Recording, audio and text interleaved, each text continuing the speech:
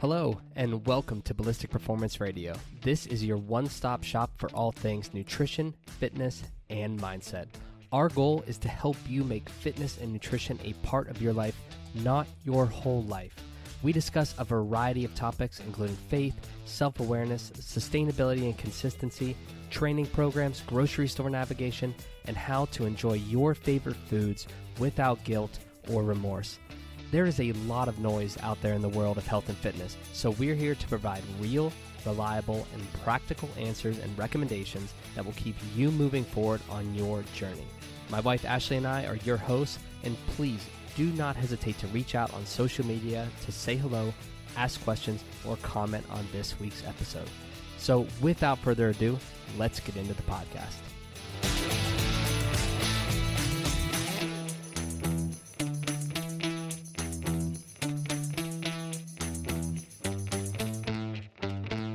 All right, welcome back. This is episode 157, and today we are taking a deep dive into the kipping pull-up. Now, this entire episode was inspired or based on a statement that I wrote in a recent Instagram post, and that statement was, it's cool if you can do 70 kipping pull-ups. It's fucking awesome if you can do 20 strict pull-ups. So I wanted to just dissect that statement and explain exactly why we so firmly believe in it. So to start, I want to first define a kipping pull-up and just dive into sort of the mechanics of it. So the kipping pull-up is a dynamic variation of the traditional pull-up in which the hip generates momentum to propel the body through that range of motion. In other words, traveling from a position below the bar to a position in which the chin is above the bar. Now there are two types of kipping pull-ups, a gymnastics kip, which would be your standard kip, and a butterfly kip. Now, the gymnastics kip is what you see most folks performing inside of functional fitness facilities.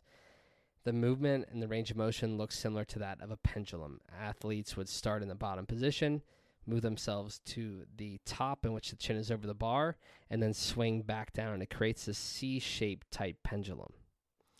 Now, to further elaborate on it, and I will link a video of this in the show notes, but if I had to explain it to you, it would be that a person is hanging on the bar in a dead hang position. They start to initiate the swing at the hip, and that translates up into the shoulder. That's the kip. Once they're in a position where the hip is flexed and they're slightly behind the bar, they violently extend the hip, or what would look like kicking down, and squeezing the butt to create that momentum.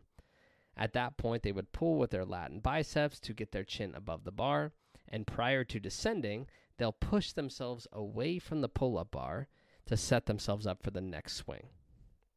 Now, the butterfly kip is something that you'll see high-level CrossFit athletes perform. These are the ones that you see like on TV at the CrossFit Games, or like the wannabe high-level athletes at the local gym. And the butterfly kip was a result of needing to move faster in competition because the standard kip wasn't fast enough. Now, aside from the initial dead hang, hip-initiated swing, and that hip extension, the butterfly kip is a different mechanic than the gymnastics kip. After initiating the swing and extending the hip to get the chin above the bar, individuals no longer push themselves away from the bar. Rather, they allow the forward momentum to carry them forward and underneath the bar, where the next repetition would be generated by flexing the hip again. So it creates this elliptical type shape as they cycle through reps. Now again, I'll link a video to both of those exercises in the show notes so that you can visually see what's going on here, but I at least wanted to try to explain. Now, both variations of the kip demand significant capacity at the shoulder. The shoulder needs to be able to flex slightly beyond full range of motion on each repetition. Now, slight flexion beyond full range of motion is pulling your arm up above your head and beyond your ear, back almost in line with the back of your neck. Now, in addition to that, this mechanic, this kip, places high stress on the smaller musculature and supporting structures like the rotator cuff and bicep tendon, which is why there is such a prevalence of slap tears in the CrossFit community or in the functional training space. Now, all that said, there are some positives to the kipping pull-up. It does make high-volume pull-ups significantly more manageable because the hip is much stronger and has greater endurance than the lat and the biceps and the other musculature associated with the pulling. And that's exactly why you'll see CrossFitters have the capacity to perform 50, 60, 75 consecutive reps.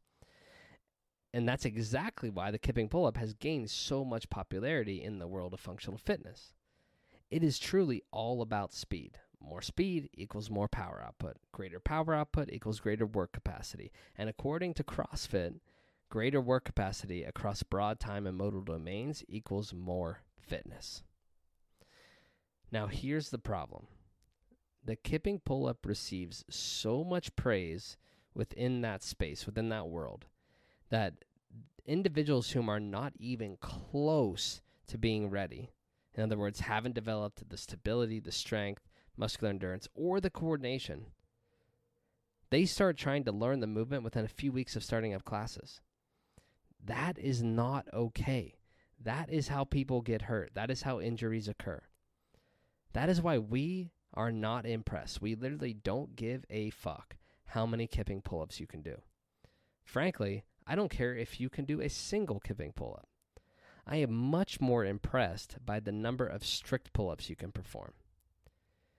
Ash and I truly believe that the traditional pull-up needs to receive more praise and recognition across the world of fitness. Strict pull-ups are fantastic. They train and develop grip strength, muscular strength, endurance, kinesthetic awareness, all of which are essential to our functionality and longevity as humans. Plus, the strict pull-up doesn't place the shoulder in a compromised position on any of the repetitions. In fact, proficiency in the strict pull-up requires that the shoulder be in a supported and stable position on each rep. Now, sure, anyone who's a fan or a supporter of the kipping pull-up is going to argue that traditional pull-ups are slower. But that's the entire point. They don't need to be lightning fast. If you want to go fast and elevate your heart rate and focus on developing like anaerobic capacity, there are a lot better exercise to incorporate into your program than kipping pull-ups. Save the pull-ups for slower, more methodical, strength-oriented sessions. And by the way, just as a disclaimer, if you're really proficient at pull-ups, they don't have to be slow. You can cycle through those pretty damn fast. So, getting back on track here, what would impress us? Not that you need to impress us, but what are our standards when it comes to the pull-up? Like, how many consecutive reps do we believe that you should strive to achieve?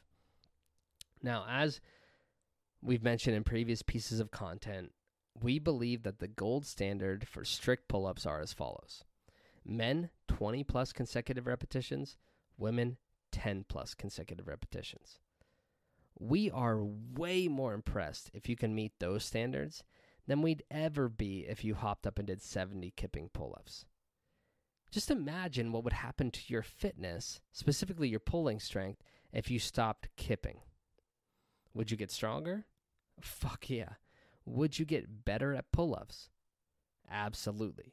Would your lats and biceps grow? It's highly likely. Would you lose, quote, conditioning? Fuck no.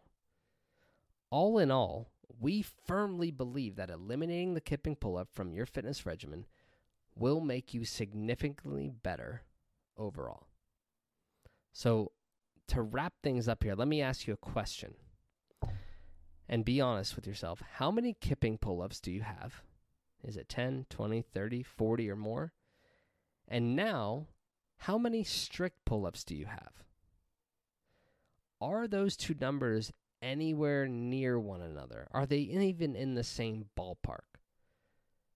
That answer should be pretty eye-opening, because if they aren't in the same ballpark, now we've got some serious deficiencies that we need to look at and consider when we're talking about our pulling strength and capacity. So hopefully this conversation provided some insight into our beliefs around fitness, And better yet, open your eyes to the fact that the kipping pull-up might not be as cool as your coach claimed it was in those first few weeks of your group classes. As always, gang, we appreciate you so much for tuning in. We love you, and we hope you have a fantastic week. Thank you so much for listening to the podcast. Whether this is your first time tuning in or if you're here with us each and every week, Ash and I just want to take a moment to express our thanks and gratitude. We are so incredibly blessed to have your support, and we could not continue to show up week in and week out if it were not for you. If you enjoy what you hear on this channel, please head over to Apple Podcasts, leave a 5-star rating, leave a review in there as well. That is how we reach more people and change more lives through the platform. Lastly, if you don't follow us across all of our other social media accounts, you can find us on Instagram, TikTok, Facebook, and YouTube. Our handles are either ballistic.performance or ballistic performance across all of those platforms.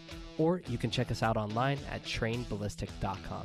Again, we appreciate and love you so much, and we hope you have a fantastic week.